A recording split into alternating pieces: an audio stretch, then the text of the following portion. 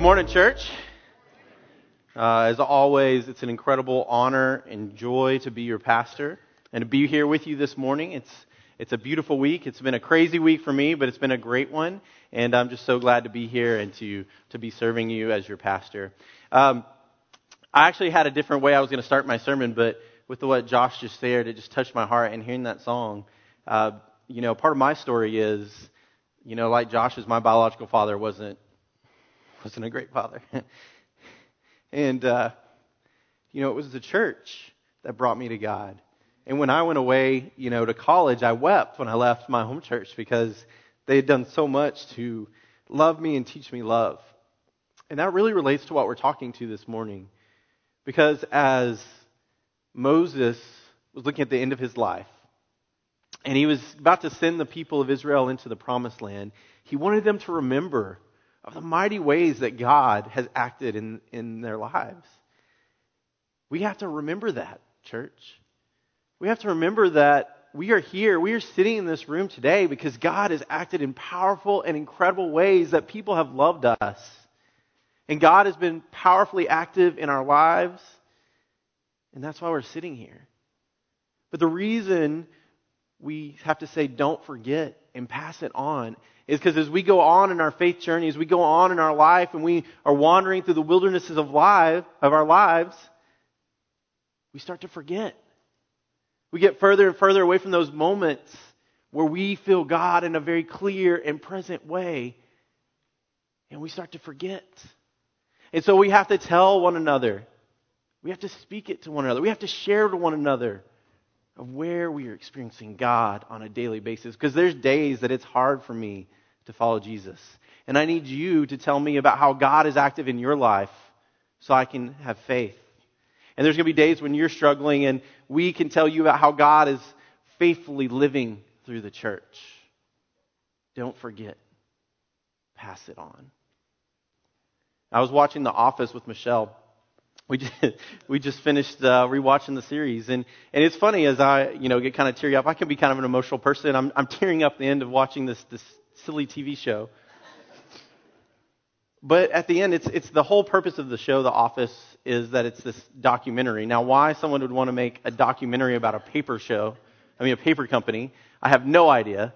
But they're making this documentary about the paper show, and the very last episode is kind of a retrospective back on the life of the show and on the people in there. And the very last person that shares is Pam.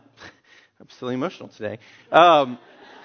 Is Pam, and she's talking about how hard it was for her to watch the show because there were so many moments that if she had just done what she felt like she should do and acted courageously, that her life would have been in a much better place. Well, that's what we're talking about with this Moses situation. As he's gathered all the people, it's like he's reviewing on a documentary all the things that God has done because he knows he's not going to the promised land with them. He knows he's not going to be there to remind them about how God has acted. And Moses has led these people for 40 years. For 40 years he's led them and he's taught them and he's loved them. And he knows he's not going to go into the promised land with them. And so he's reviewing all the things that God has done, and he's saying, don't forget. Don't forget that God was the one who saved you from Egypt, from slavery. Don't forget that God was the one that was guiding you every single day. Don't forget that God resides in the tabernacle with you. If you don't forget and you continue to be faithful to the covenant that God has made for you, then you will be precious and a holy nation to God. He's reviewing it like a documentary so that they won't make the choices that the previous generation made. Because the previous generation, the Exodus generation, when they got to the promised land after 2 years, they sent spies into the promised land. And they saw that there were these mighty warriors, these giants, and they were afraid. They did not trust God, that God would fight the battle for them. And so God made them wander in the desert for 40 years. Until the next generation came. And now this is a generation that Moses is talking that wasn't there when the plagues happened. Wasn't there when God parted the sea. Wasn't there for all of these wonderful things. And so he's telling them, don't forget, you have to pass on these stories because there's going to be a day when you are not going to want to follow God and God's plan for your life. And that's the message for us today. That if we trust God and we follow God's commands, then we will find ourselves in the promised land. On the other hand, if we seek after our own path in life, we will find ourselves wandering in the wilderness. So we're called to don't forget and pass it on. Our scripture today is from Deuteronomy chapter 6, verses 1 through 8. And this is what it says. Now these are the commandments, the regulation, and the case laws that the Lord your God commanded me to teach you. This is Moses speaking to that second generation. Not the Exodus generation, but the second generation. Commanded me to teach you to follow in the land you are entering to possess, so that you will fear the Lord your God by keeping his regulations and his commandments. And I am commanding you, both you and your sons and your daughters, all the days of your life, and so that you will lengthen your life. Listen to them, Israel. Follow them carefully so that the things will go well for you, and so that you will continue to multiply exactly as the Lord your ancestor God has promised you, in a land full of milk and honey. Israel, listen.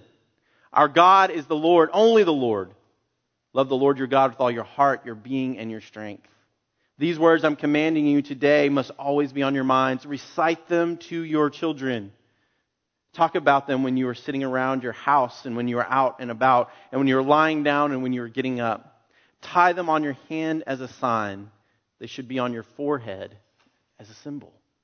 So Moses, at the end of his life, thinking about his legacy, how he's going to send the people into the promised land, and he's deeply concerned.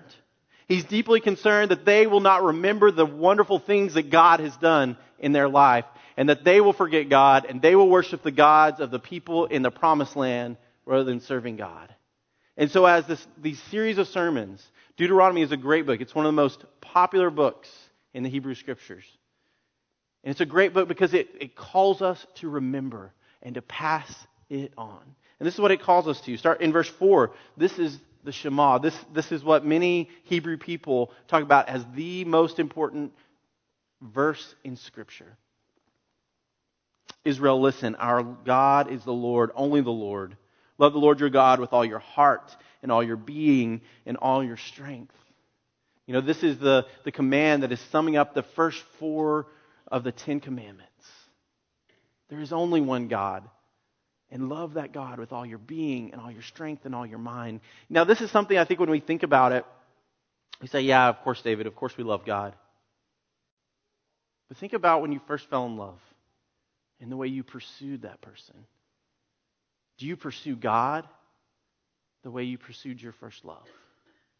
Think about the time you spend at work and with your family and with people you care about. Do you spend time with God, who you say you love, the way you spend time with other people that you say you love?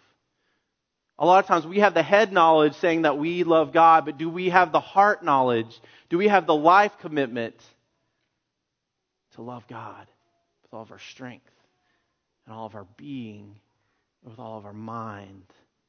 Because that is what it's going to take for us to be the people of God, to be a holy nation, a nation of priests, so all the world can know God's mighty works. We were talking in our Bible study this morning that if Christians, there's 1.3 billion Christians in the world, and if Christians just simply served 1 hour a week and then gave what God calls us to give, not just to the church, but to our communities and to disaster relief and to helping other people, all the pain and suffering that we could alleviate in this world. And we do that because we love God. So we should love others. Do you love the Lord your God with all your heart and all your being and all your strength? He goes on to say, these words I'm commanding you, it must always be on your minds. Recite them to your children. You know, this hits really home for me, and I can't say enough to all of our parents in this room that it is your primary duty in life to teach your children about faith and about God and the faithfulness of God. More than anything else you do as a parent. And all those other things are incredibly important. Do not get me wrong. All those other things are important. But it pales in comparison with the importance of teaching your children to love God. Most people who are going to follow God for their life choose to do so before their 18th birthday. Now, that doesn't mean that we can't come to faith later in life. But we have a call, a requirement as parents. I think of Proverbs 22:6, which tells us that if you teach a child in the way they should go, they will not depart from it when they are old. That doesn't mean they're going to struggle from here and there. That doesn't mean that at some point in life they might walk away from God. They're not going to walk away from God. But they will return it. If we do our job as parents, our children will always return to that faith. And we need to trust God. But church, this isn't just on the parents. The way the Christian church is structured, we are a village, and we are called to raise all the children of the church. That's why we say that in our baptism covenant. Now, you may not be from a background where you baptize children, but we baptize children in our understanding, in our Wesleyan tribe, in our Methodist tribe, we baptize children. And we do that because we are literally making a covenant over that child between us, the church, the parents, and God. And all of us are committing to raise those children and teach them about God's love.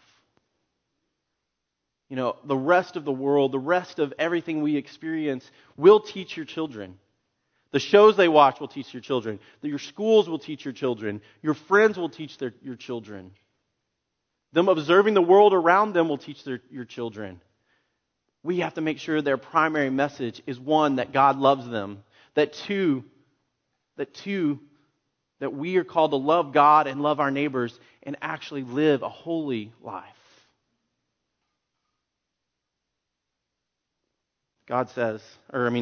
Moses says, "These words I'm commanding you must always be on your minds. Recite them to your children." And then I love this. Talk about this when you're sitting around your house and when you're out and about, when you're lying down and you're getting up. Tie them on your hand as a sign. They should be on your forehead as a symbol. You know, some Orthodox Hebrew Jewish folk will actually tie Scripture to their hands and to their forehead as a visible reminder, as a very literal way of taking the Scripture. But do you talk about God when you're sitting around your house? Do you talk about God when you're with your friends, as you're walking around? Is it on your mind? Is your relationship with God on your mind? Are you trying to pursue holiness? Are you trying to pursue God in all that you do? Because there's going to come a time when we are going to struggle, when pain is going to come, when suffering is going to come, when hurt is going to come, and we need a strong and enduring relationship with God through Jesus Christ to endure those moments. So what is it that Moses is reminding them to do? If you go on in Deuteronomy, of course, to love God, to walk in God's ways are some of the things that Moses is telling them to do in Deuteronomy. We actually believe that when we read the words of Jesus and Jesus tells us to do things, that we are supposed to walk in those ways. I've shared the scripture of Micah 6:8, to love justice, to do mercy, and walk humbly with the Lord your God. Are you walking humbly day by day, actually trying to live out what you're being taught? The commands that Jesus has put on your heart? Are you as a family talking about what it means to be a family that follows Jesus? This is what we are called to do as the church. We're called to keep the covenant that Moses made, the covenant that Jesus made, the new covenant, to follow God through Jesus Christ and to be announcers of the good news, because we believe that following God means good news for our life. We believe that it changes us, that it transforms us, that we experience God and we are made new, and we go out to share that wonderful, amazing, good news with those that we meet. Moses specifically mentions loving the stranger. He says, you were once a stranger in a strange land. You were called to love the stranger. Are you loving the stranger? Now that may mean going and knocking on your neighbor's door because you don't know them. We need to be the type of people that are having block parties in our front yard to get to know our neighbors. It may be smiling at the cashier at H-E-B. It may be getting to know your waiter. It may be going to Houston to serve. It may be helping the homeless person on the side of the road. God says, are you helping the stranger? Are you loving the stranger? Are you loving people who can't necessarily love you back? And are you loving them not to get something in return, because that is what God has called you to do? And the last thing is that we're called to fear and worship God. Now, fear really means something more like respect, but we should be in awe of this God who's so mighty and powerful. That's what it's talking about, is just to realize that while God is present with us and God is here in this room, that God is also incredibly and wonderfully powerful. Do you fear and worship God? Do you come to worship every single week? Do you worship God daily in your life? Do you put on some worship music? Do you read Scripture? Do you do the things that draw you closer to God, our Father in heaven? So we're called to pass it on, to recite these things to our children. We're called to pass it on and share them with one another. One of the most important reasons that we have life groups is that we can share these God moments. We can share our challenges. We can share what we're learning together. So we have people in our lives that can hold us accountable. This life is a journey, and it can be a difficult road from time to time. So I want to encourage you, every single person sitting in this room, if you're not in a life group, we've got life groups for you to sign up for. Each of these groups wants you to be a part of their group. They want to love you. They want to invite you to be a part of their lives. We've got classes for you. Randy's going to be out there. If you want to learn more about what it means to follow Christ and the commands, then come by Randy's table on the left, because we have all sorts of classes over the next 3-4 months. Whether you're a baby Christian or you've been a Christian your whole life and you want to just dig deeper, we've got classes for you no matter where you are in your relationship with God. But dig in. We're called to pass it on and don't forget. Moses, as he'd gather the people, and before the River Jordan, reminded them that he had been saved out of the river so that God could save them. Don't forget, pass it on. Moses reminded them that God had saved them out of slavery to Egypt and had led them to the promised land. And said, don't forget, pass it on. And he reminded them of the covenant they had made and said, don't forget, pass it on. God is telling us this morning, don't forget, pass it on. And I bet if you think about your life and how you got to the place that you're sitting right here today, you have a faith genealogy. I know for myself, I can think of the Sunday school teachers that poured into me, of Jim Gaither and his son Patrick, my friend Gary from college, my college pastor Judy Shema, friends like my buddy Travis, my wife Michelle, these people that have poured into me and make me who I am and part of me standing here today. And you have the same thing. You have a long line, a lineage of people that have led you to this moment. But what's even more amazing is one of the things that they give us on our ordination is they can trace our ordination back to the founder of the Methodist Church, John Wesley, passed down from one bishop to another. And then I was walking into my buddy's office, and he had taken it a step further, and he traced it from John Wesley all the way back to Peter. Your faith genealogy goes all the way back to Jesus. But even more than that, your faith genealogy goes back to Moses standing on the River Jordan that day. He's part of our history. You are standing here because Moses stood before the people and told them, don't forget, and pass it on. And now we are called, as we come into this place, this church, to remember what God has done for us, to don't forget, and to walk outside the walls of these doors and to pass it on. Recite these commands to our children. Recite these things to the people we meet at work, at gas stations, at the grocery store, on mission. Because I guarantee the world is a better place because of what Jesus has done and what God has done in your life and what God wants to do through the church. In the name of the Father, and of the Son, and the Holy Spirit. Amen.